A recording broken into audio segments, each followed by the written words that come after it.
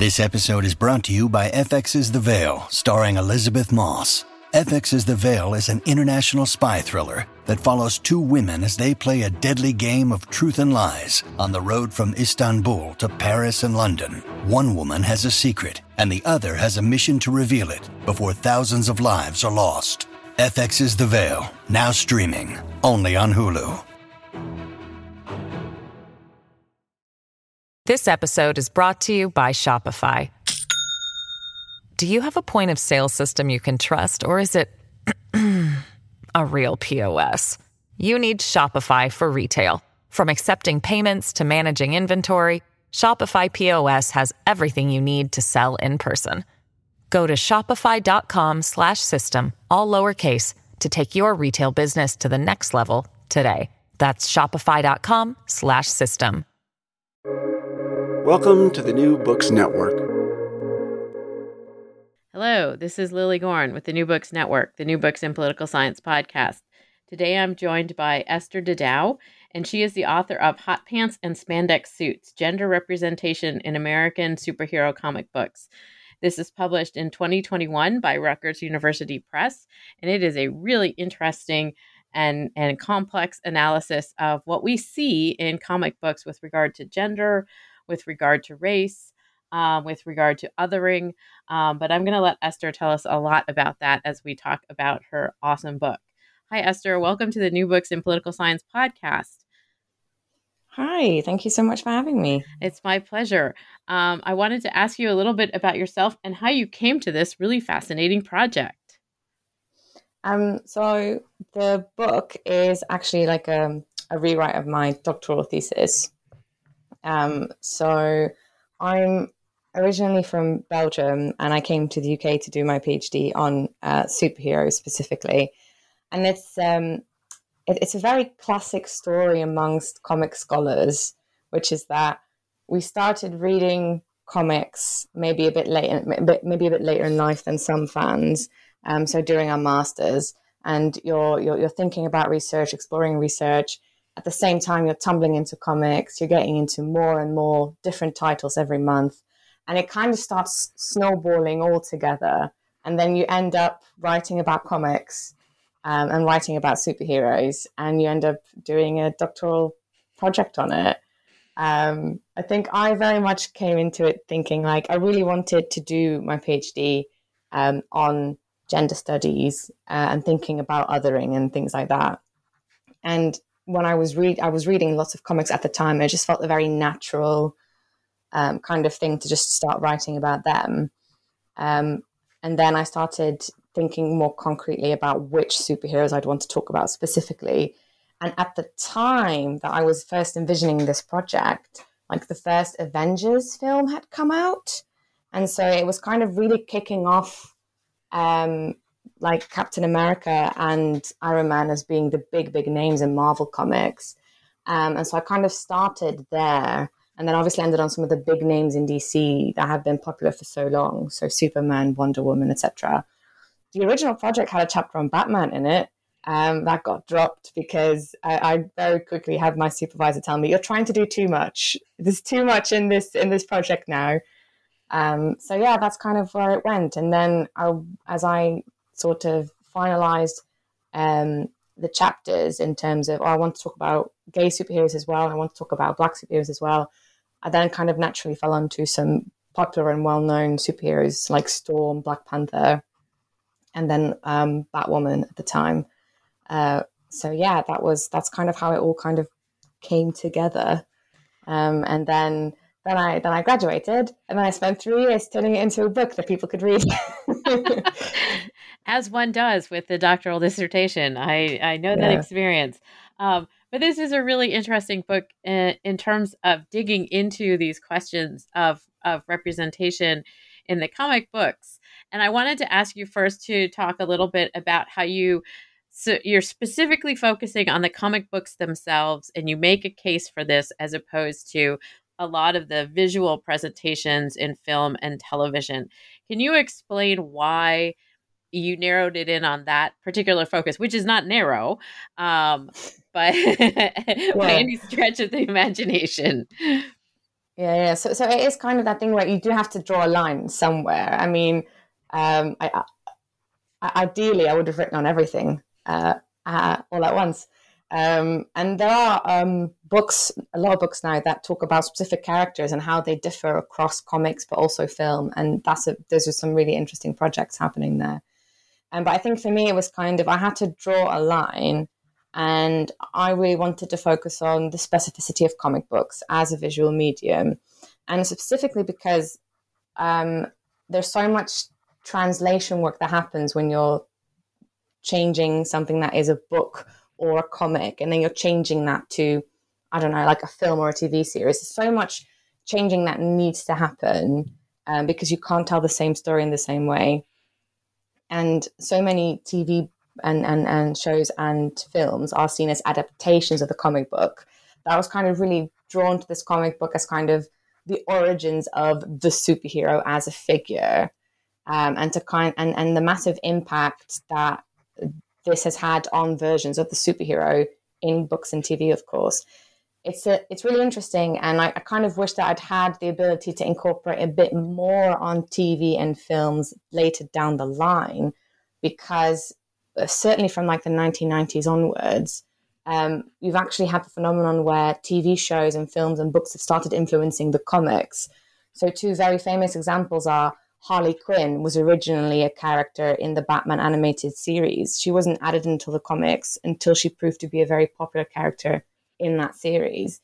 And then Nick Fury used to be a white character. And then when Samuel Jackson was cast, they changed him into a black character in the comics. So there's lots of really fascinating communication now, or interplay, between these various mediums. But at the time when I was starting out, I was very much drawn to this idea of comic books is where it all started. So that's where I want to start and kind of make my way through.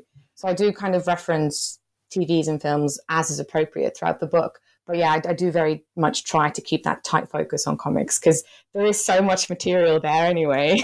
So even in comics, you have to make quite brutal cuts sometimes on what you can and cannot include. And that was also one of my questions for you, in terms of, you sort of set up your research, or at least the book research, in a kind of case study method. And so you selected various comic superheroes to really draw your focus to. What was the reasoning to sort of make it into that kind of a case study method of analysis? To be completely honest, like, because I could dress this up in very academic terms, of course, but to be completely honest, it's just because I wanted to talk about specific characters that I really liked reading, literally it. And then kind of the justification for that came after, but also to do the academic thing. I did pick case studies because I really wanted to kind of encompass a lot of time. So like if the start of comics is like the early 1940s, late 1930s, depending on who you pick as the defining start of superhero comics, right up until now, that's 80 plus years. That's a really long stretch of time to be doing research on. So, and especially if you're then talking about comics in general, or even the superhero in general, the sheer amount of material that there would be. So again, you're making choices. I think for me, it was like, I want to be able to talk about this really long period, and I want to be able to do it in quite a focused way, and doing it through a specific character and watching how they specifically evolved, I thought would be really interesting, because the idea is that they still have to be superheroes. So what is it about them that makes them superheroes, even if they go through some changes that take them really far away from what people think of when they think of the superhero? So it's unfortunately something I had to cut from the book. But so Wonder Woman went through a period in the 1960s and 1970s where she didn't wear the Wonder Woman costume and was mostly known as Diana Prince. And she was like a detective who had a boutique, like a clothing shop. And that's like a really fabulous time. But then the question is, well, how is she still a superhero if she doesn't have her superpowers, doesn't have a costume, doesn't have her superhero code name, any of the things that make her a superhero? How is she still recognizably a superhero when she could just be an action hero? Or a spy or something like that. So for me, it kind of really went down into that kind of what makes the superhero a superhero, and what does that idea of the superhero then tell us about gender and race, or the other way around, like what do our ideas about gender and race tell us who a superhero is or what a superhero looks like. So yeah, that's kind of why I was like, one, I want to talk about these characters because I love reading them. But two, I also think that will give me kind of the best way of looking at a real evolution over time. And in that context, I mean, you do basically say that there's a historical trajectory that transpires because of the way that comic books as a commodity operated, that they were very popular during the Second World War period, and then they sort of declined in popularity, or people weren't buying them as much, and then they had, a revival.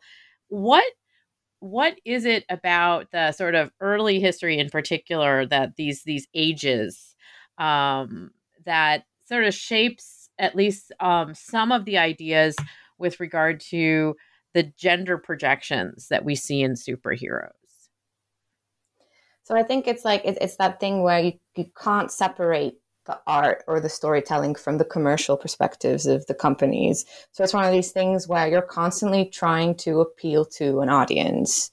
So I think it's one of these things where, and especially during the Comic Codes Authority time period, it's all about we need to appeal to the audience in the right way. And that means that we need to simultaneously regurgitate all the norms and values and gender roles that our mainstream audience desires, but then we might increasingly have a more vocal fan base that desires more progressive storylines. So we have to kind of be able to rope them in as well. So Adrienne Risha, and I hope I'm saying her name correctly, talks about this a little bit in her Blue Age of Comic Books work, which is all about the fact that we've entered a new age of comic books, which is dominated by the digital domain, not just through digital readers, but also through the fact that most fan communication now occurs online. And it's all about the cultural capital that something has. So like a really good example is Game of Thrones. Game of Thrones dominated online discourse for like ages. And then the ending was so bad that it basically vanished from cultural discourse, and companies generally couldn't unload all the merchandise they had for it. People just weren't buying it anymore. So cultural capital, its online presence, is now a really important metric that companies use to invest in whatever. So when you then link that back to gender roles or progressive values, or how we talk about race in this art specifically, you have to keep in mind that a lot of these companies are trying to simultaneously cater to perhaps a more old-fashioned traditional fan base, and at the same time bring in this new vocal online fandom that is, people who want more women, want more characters of color, want to see less sexism, less racism in the comic books. So there's that dichotomy, that tension that is kind of constantly at play. And you do see that's happened traditionally over the years as well in the past, especially in like, I think it was the 60s and 70s when I think it was, I can't remember his name now, but basically an editor at DC started including addresses when fans sent in their letters, and the letters were then published in the back of the comic book. They would include letters, so fans started communicating with each other. And once that communication started getting going, that became a community. And then the community as a whole started communicating with the industry, with writers, with artists. And then from that, you have this new dialogue, free market research, and a dialogue about what it is that fans really, really want. And kind of the online sphere is very similar to that now, where creators have a direct pipeline to what is it that fans want, and can we do that? Will the editors allow us to do that? Because at the end of the day, Marvel still has to sign off on it. And Marvel is owned by the mouse now, or its studios are. And that means that the comics have to be a little bit careful about what they do because they're so closely linked now. They mutually influence each other.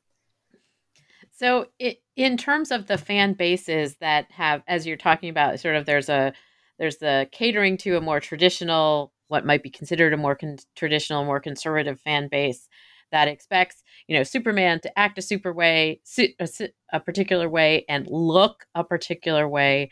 And you talk about, the sort of projection of this kind of white masculinity that comes through so much of the superheroes, particularly from the early times.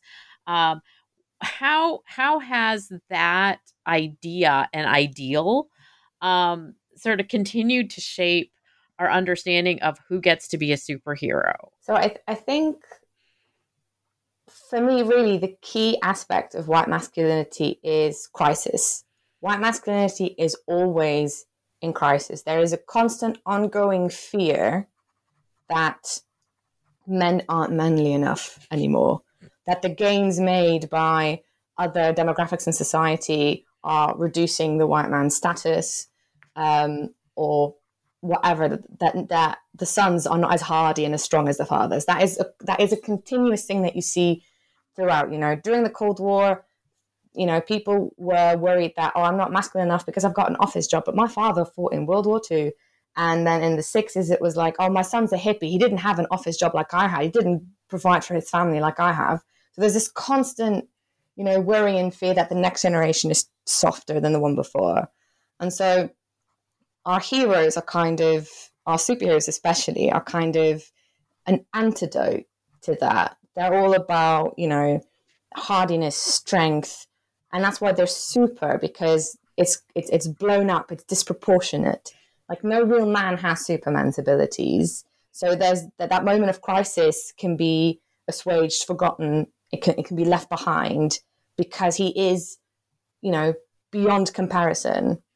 And that's kind of what these superheroes really project, this kind of amazing, beyond the pale ability. And in terms of masculinity, it is then about the ultra masculine man. No one can ever beat him. No one will ever be stronger than him. He always comes out on top. He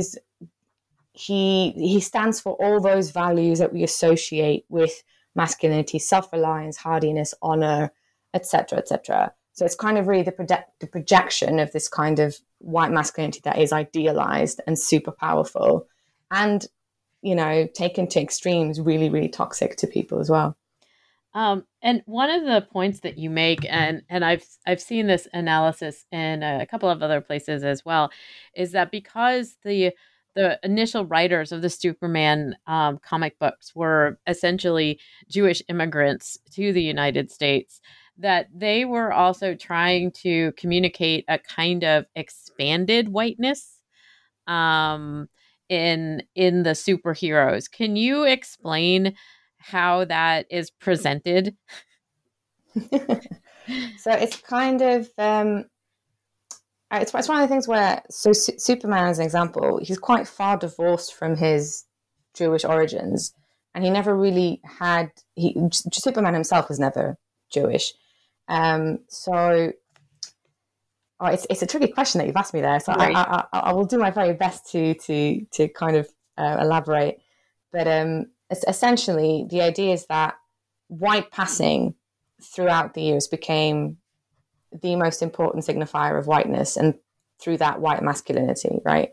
So it's all about the what is sometimes called the racial bribe, or the sexuality bribe, which is, as long as you can pass convincingly enough as this one category, we won't treat you as what you actually are, which is this other category, which sounds really horrible. That's essentially kind of what happens. So it's like years and years and years ago, Irish people, for instance, weren't considered white, and Jewish people weren't considered white.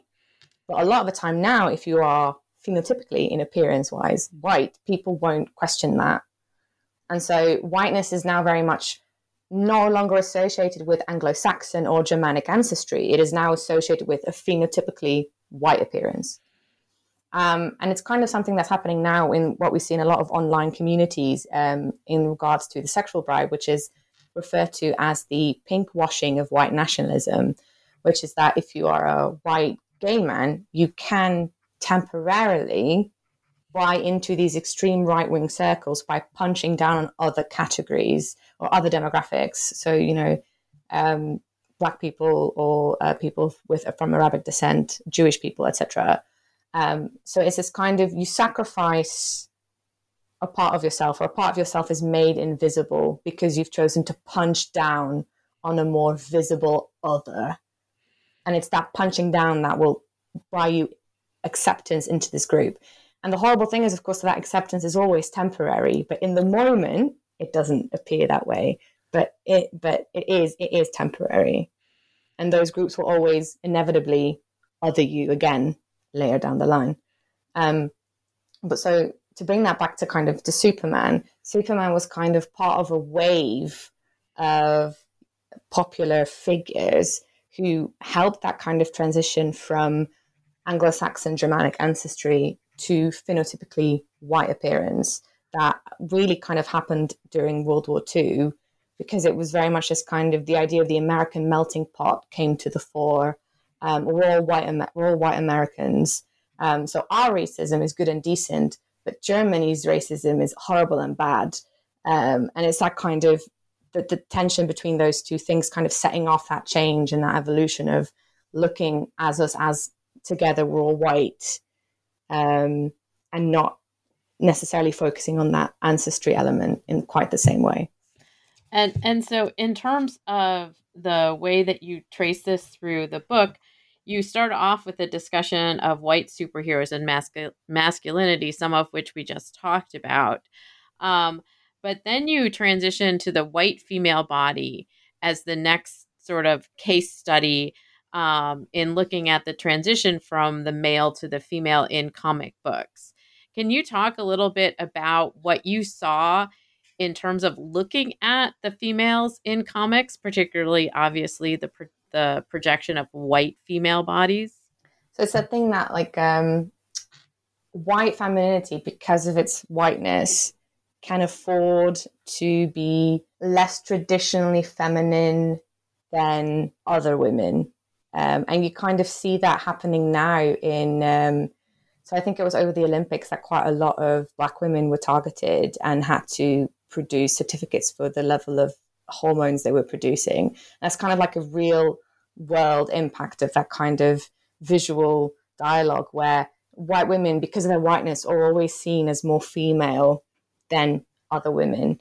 And so, like, but to bring that back to superheroes, so most female superheroes, including the white female superheroes, always are visually very traditionally feminine a lot of the time. So they're very slim.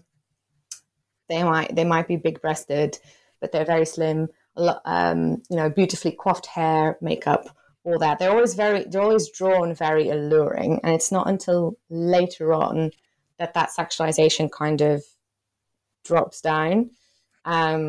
So you have, for instance, Gail Simone's Wonder Woman. So Gail Simone's the writer in this instance, not the artist.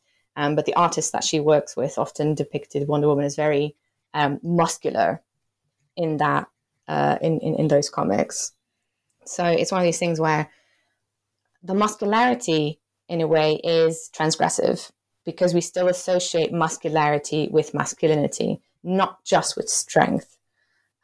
It's a physically powerful body, and that's usually missing from female superheroes. They have what is referred to as pose and point powers. They strike a very alluring, sexy pose, and then something happens in the distance, and oh my God, they're so powerful. But they're never physically in the combat. They're not getting dirty. They're not getting bloody. They're not punching someone's face in. That's not feminine, so they don't do that. And of course, in the 80s, with the rise of the bodybuilding action heroes, we did have in wider popular culture more physically combative female action heroes like Sigourney Weaver in the Alien films and Laura Connor in the Terminator films, the second one at least. So that kind of became a thing, and that also happened in comics as well. So physical violence against women became more common in the 80s. And so physical body types are a little bit more diverse now. So you do sometimes have a very, muscular Wonder Woman, You can have muscular other characters as well, but that's mostly still very much white female superheroes. You don't have that for Black or Arab superheroes quite as much, because it's still very much a visual medium that is catering to an audience, and the audience is still understood to be, straight white boys. Whether that's actually true or not is a different discussion, but certainly culturally we think of the comic book audience as a white straight boys club. So there is very much still that pressure to depict women as, very sexy and alluring, and not necessarily as someone who's super hench, who can and will punch your lights out. That's not necessarily what I'm sure some men do find that attractive, but, maybe not traditionally considered to be a money-making thing to do. And they may also feel like that's going to be a threat, obviously. You can't have a female superhero who's so buff that she looks like she could intimidate the male superheroes. You can't have that. Wonder Woman can, but she's the exception, because when she does it, it's sexy, but no one else can. That's the rule. And I understand, as my own research tends to be in film and television, but the rendering in film and television of the action by many of the female superheroes is off screen. You often see the result of that, but you don't actually see it the same way that you do see Iron Man or Captain America getting into it with others in a face-to-face and fist-to-fist combat. So the translation is sort of very much present from comics to the film adaptations. That's why the Batwoman comic, when it was written by Greg Rucka and his creative team, so interesting, because you had panels and close-ups of Kate's Batwoman's face when she was working out, and she'd be like really like grr, getting in there, bared teeth, scrunching up her face. You'd see her get hit, you'd see her get bloody, and there was that kind of very and almost like really appealing physicality to it. But then it was also like, but she's a lesbian, so does that mean she's allowed? Is that like this kind of weird stereotype coming to the fore? On the other hand, are we over policing that because it is a lesbian character? So we're looking at her. We have much more expectations of her, of what she needs to do as a character. This episode is brought to you by Shopify. Do you have a point of sale system you can trust, or is it a real POS? You need Shopify for retail. From accepting payments to managing inventory, Shopify POS has everything you need to sell in person. Go to shopify.com/system, all lowercase, to take your retail business to the next level today. That's shopify.com/system. So, yeah. And you also take up it. So it's not just the gender representation that you take up in this book with regard to male and female, but you also spend a lot of time discussing the LGBTQ integration over time, shall we say, of characters in the comic books who are not necessarily straight and white, but certainly not necessarily straight. How did these characters sort of come along? What was the impetus that the comic writers sort of said, oh, we actually need a gay character? So I think I will definitely bring this back to fan engagement. So very much so, the stories that fans demand that are written that they want to read. Because I think it's one of these things where, especially in the 60s and 70s, when the Comics Code Authority was kind of like losing its power. And that was partly because fans were coming out and saying, but I want to read something that is weird and radical. Violent, sure, because that's the medium that we're in, but also something that really, pushes past these boundaries that have been put on us. So I think that's kind of a lot of where we initially started. And also there is, of course, the prestige of being able to say, oh, but we did the first gay character, So once it kind of became more addressed in mainstream media, that kind of opened the doors for comics to start doing it, because of the CCA, they kind of had to wait for social norms to shift before they could get in there. And then now as well, I think a lot of online fan engagement is pushing that drive to, we want to do more, we want to see more. So I think that's kind of very much the case there. And I think certainly with Batwoman, there was very much the promotional material very much promised, oh, you know, we've got a character, she's going to join our A list. You know, this isn't someone who's going to be lounging in the B list like The Question or Green Arrow. I'm going to have some angry Green Arrow fans writing to me about putting him in the B list. But, you know, she's going to be up there with Superman and Batman, and she's going to be amazing. And she's a lesbian. Oh, my God, look at us. Look at how progressive we are. And then the Justice League title she was going to join wasn't a title. It became a miniseries. And then it kind of, like, not the reverse of snowballs, basically. It kind of lost momentum. So I think there's definitely that kind of prestige impulse there as well. Like, oh, we were the first. We have this. Look at what we're doing. Look at what Marvel's not doing, basically. So this kind of, like being able to say we did it first, because there is such an obsession with history and record keeping and continuity keeping within the community. It's that collector's mindset. So, you know, the very much financial impetus of people buying a comic because then they can say, oh, but I had the very first issue of this very first gay character that DC ever did, you know. So there's that aspect to consider as well. But I also think that, and to go back to it is just fan engagement, I think, a lot of the time, because you do have creators who come out and say, oh, but this character is gay. It wasn't addressed in the comic. There wasn't the space for that, but this character is gay. And that's usually through a conversation with fans at a convention or with an interview that comes out. So it's very much this kind of, there is a thirst in fandom for these stories, and there is a financial element that comes into play as well. So, yeah. And you've mentioned this a couple times, and I learned about this from your book in particular. The CCA is a body that was created to sort of keep us safe from comics. Yes. And not everybody is aware of this body. Could you explain a little bit about it and how it got here and what's it doing now? So it's basically like back in the 1940s, right? So comics become really, really popular. Great.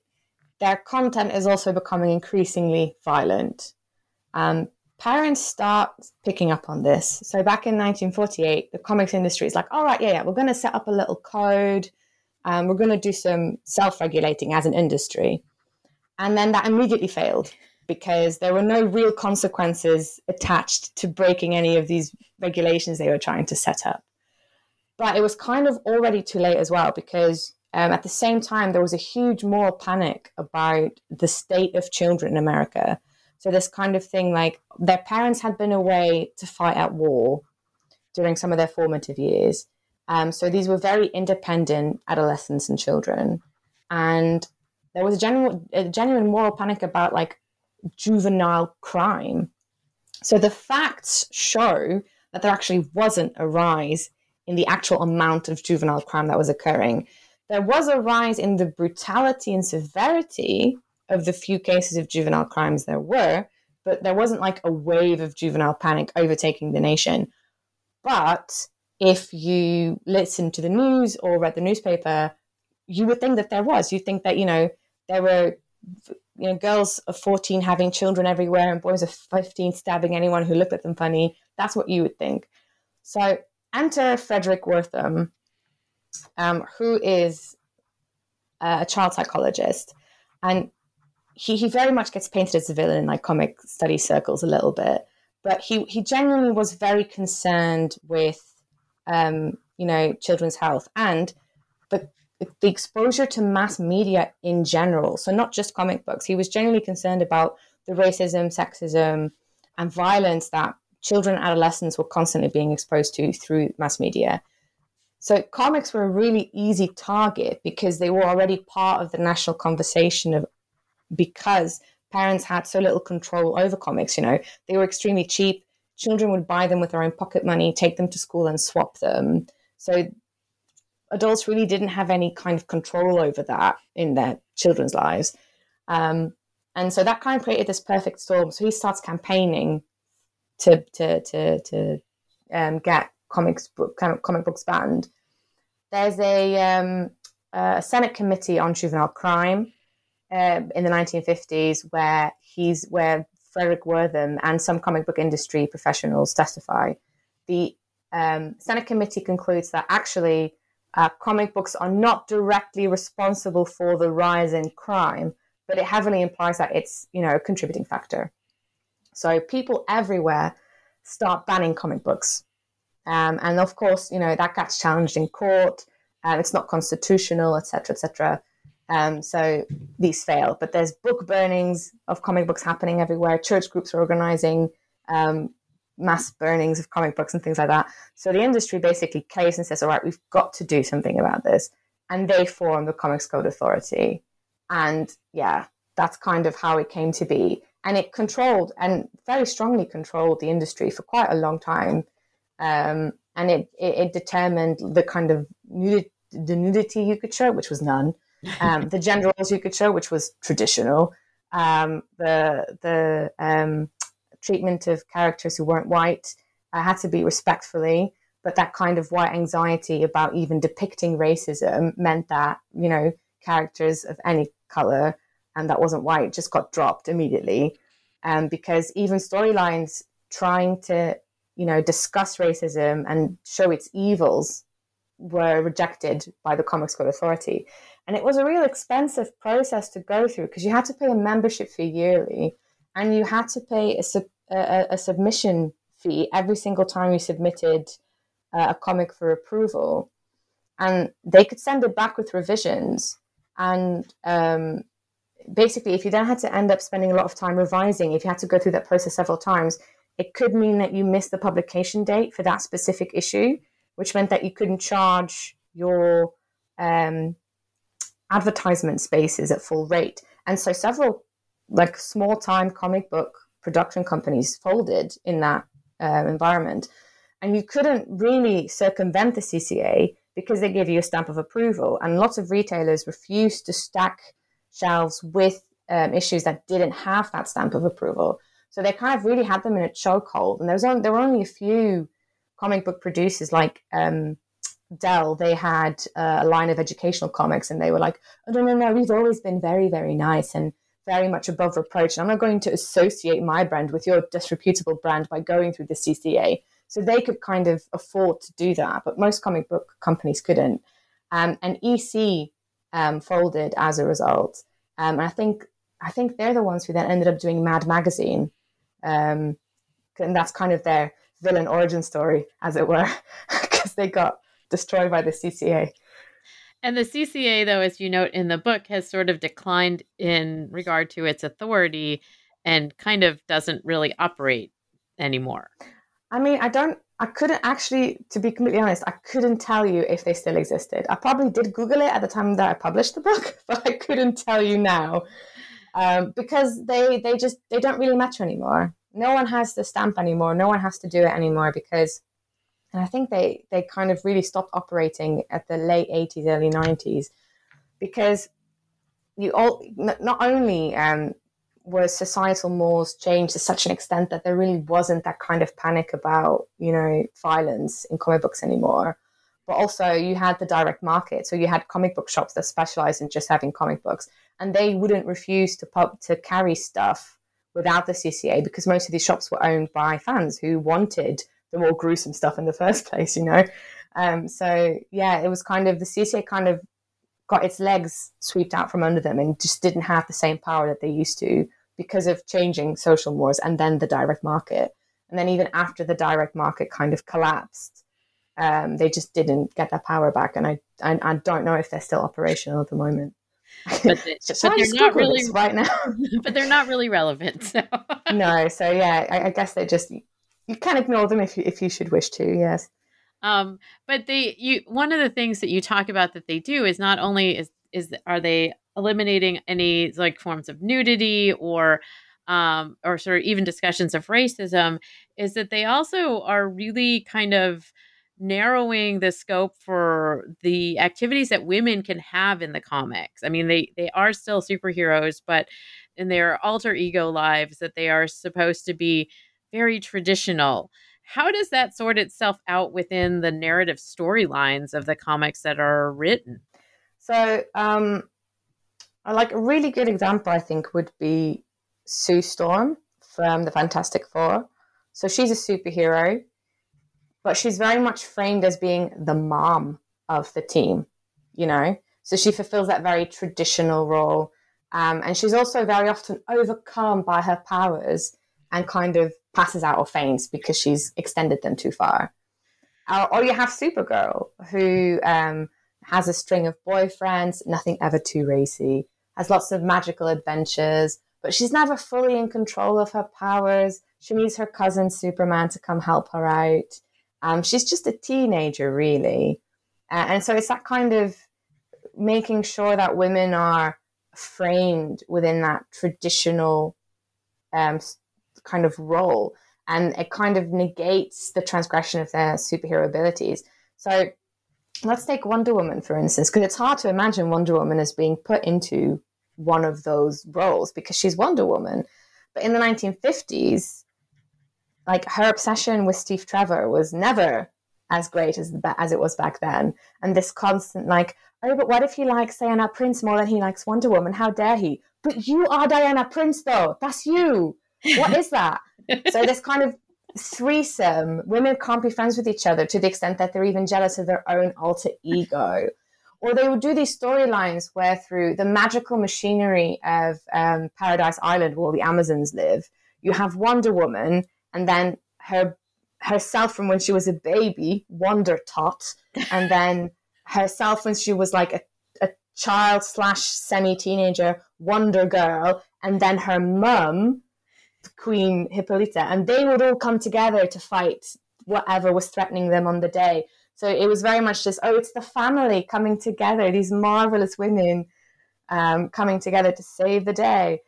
And yeah, so it was kind of this, under the guise of fantastical and whimsy-like storylines, you'd have these kind of consistent messaging of women are just girls, really, or women are just mothers, really. Or, you know, it doesn't matter that you have superheroes, you still have to babysit your own self from when you were a baby because that's just your natural caregiving role.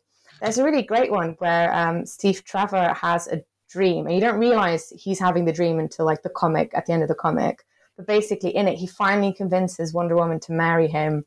And it's one of these things where they bump into a couple on the way to the ceremony, so and they're trying to get married, but calamity has overtaken them. So Diana gives them her dress, and then they, on the way to their honeymoon, they bump into a couple who've crashed their car. So Diana gives them the car, and then Diana is like, "Oh, I'll make us a dinner. You just relax now that we're finally here." And then he comes out, and turns out she doesn't know how to cook because she's lived on Paradise Island and been a Wonder Woman all this time. So it's kind of this horrible nightmare that Steve Trevor has that's played off for laughs about how horrible a wife she would be. And that kind of helps sustain the tension of, oh, but I can't marry you, Steve. I can't marry you until I've, you know, changed the world, until I've fulfilled all my duties as Wonder Woman. And this kind of funny issue actually kind of goes, well, actually, yeah, she's never going to marry him because, one, her duties as Wonder Woman will never end, but also she would actually be a terrible wife. Like the fear and the horror of that is kind of part of that 1950 storyline. And Wonder Woman fighting with Diana Prince, I over Steve Trevor also, I think would fail the Bechdel test, wouldn't it? It would for sure. I don't think any of the 1950s Wonder Woman stories passed the Bechdel test. Maybe when the Holiday Girls. So basically, Diana is like I don't know, like the chancellor or like the nominary president of like the sorority called the Holiday Girls. It's the first. It's where Etta Candy got created as a character, and so some of that is about them. You know, oh, it's just good wholesome fun, and we're gonna me, Wonder Woman, going to show you guys how to exercise. It's important to maintain your figure. So I guess that technically would pass the Bechdel test. But like, certainly not in the spirit that the test was created.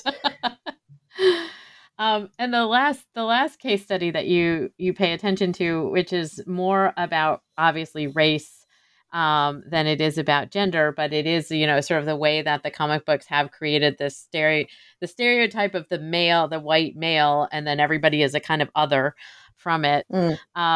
And you talk a lot about how the presentation of Black superheroes, particularly Black Panther and Wakanda, is still from a white perspective.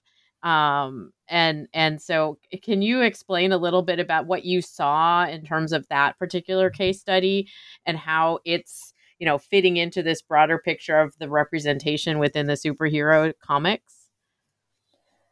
So Black Panther really was kind of created with this idea of presenting Blackness like outside of whiteness, because he's from a country that was never colonized, etc. But Martin Lund, I think it was, did an excellent analysis of like the introductory issue of Black Panther, where the Fantastic Four first go to Wakanda, and they very much describe it as like being on a Hollywood set. So there's this kind of Wakanda as supposedly being a supremely advanced nation, still being described in terms of savagery and exoticism, and yet at the same time, extremely technologically advanced. So this idea of, technology being the end-all be-all of all progress, really. So it's kind of very Western idea of what it means to be an advanced civilization, which is access to consumer technology, probably. So you have that kind of image of Wakanda and Black Panther as being its leader. And I think the issue that I have with Black Panther is that a lot of the time you see him divorced from Wakanda. A lot of the comics actually take him out of Wakanda, and he's meant to be their king, their sovereign. He's meant to fight for their civil rights, and certainly at times he does fight and represent Wakandan interests abroad, for sure. But a lot of the comics that I've read very much talk about the tension between, but all his friends are the Avengers, so they're all these white Americans. He's just constantly hanging out with these white Americans, and he's torn between the demands of his nation and like, but my friend Captain America said it was cool, so I don't know why you guys aren't thrilled about this development. So there's that tension where true good, the objective good in comics, is mostly almost always aligned with white masculinity. The white male hero determines what is good, what is right. And very often that is the defense of the status quo. And we live in a racist world. And so if you have a hero who's defending the status quo, he's basically defending the way that the racist world works and operates. So if you put a Black character in there who also is meant to be a superhero and therefore also aligned with the comics idea of objective good, which is defending the status quo, it's very hard to portray a Black character who is truly fighting for Black people's best interests, or in Black Panther's case, Wakandan interests. Because to fight for Wakandan interests would inevitably put him in opposition to the white male superhero, and therefore cast him as the villain, because a lot of comic books don't allow for a more nuanced take on morals than black versus white, good versus white, that kind of thing. So it's really difficult, I think, for Black superheroes to be seen as, I can't remember who coined it now, but this idea of the real Black superhero is someone who campaigns for his people's best interests against the status quo. And therefore, are any of the Black superheroes that we have real Black superheroes? That's kind of the question. And I think it's one of these things where the more you have a creative team that is very in touch with these issues, and therefore the more diverse your creative team is, if you give Black people a voice and, they have a voice. If you give Black people a platform and control over this black superhero, the more likely you are to have a more authentic story that kind of does talk about these things more, about what it means to be a black superhero in our very kind of white world. And it's very difficult then to assert a very powerful black masculinity, because we have defined masculinity as the person who's always on top, but because we've also defined that as white masculinity, the black male superhero kind of will always, within the comics' internal logic, fall underneath that. So there's that constant struggle of, we want to make a superhero who is black. That's great. That's perfect.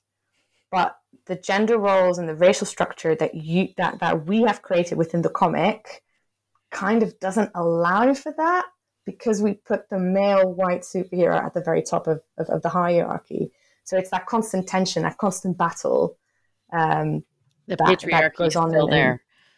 Exactly. And it's very hard to create something that can be completely disconnected from that pre-existing structure, you know? I have one question that I really want to hear from you on. You said that you started this as your dissertation and you were interested in gender studies, but you specifically then wanted to do work on comics. What did you find in your research that really surprised you? Something that really surprised me. Gosh, I feel. Oh, it's been so long now, but I think what really surprised me was actually, and I will admit to this, is the sheer amount of black superheroes that actually are out there. And I think it's one of the things where I just didn't have any attention for it prior to my research. I wasn't paying attention to it. It wasn't something that was on my radar. And then I started doing research into it. And there are so many that actually have had a real lasting impact on the genre, and that has since faded into obscurity.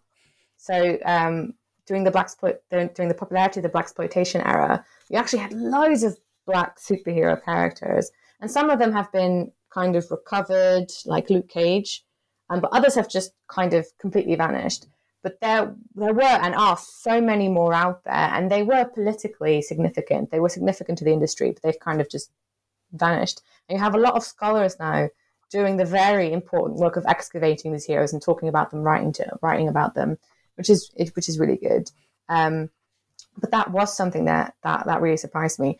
And what also really surprised me, actually, was that Wonder Woman is not the first female superhero. Actually, Miss Fury is technically the first female superhero. She was. I think I talked about this in the introduction, why I then paid attention to Wonder Woman instead of Miss Fury, which is that Miss Fury was a strip in a newspaper and Wonder Woman was like an actual comic book. So it's like syndicated strip versus comic books. But syndication strips is where all superheroes originated, really. But yeah, basically Wonder Woman was not the very first female superhero, and that really surprised me as well, because I didn't know that. So what are you working on now? I'm actually like on my way out of academia, unfortunately. Yeah, I couldn't. I tried for a few years, but I actually haven't had an academic position since I stopped teaching as part of my PhD. It's just a very hard industry to break through in. And I've had most of my cohort actually have left, either because they wanted to or because they couldn't get through. And so I think like the latest project that I had in mind, I actually wanted to talk about medical apartheid and how that influences ideas in superhero comic books.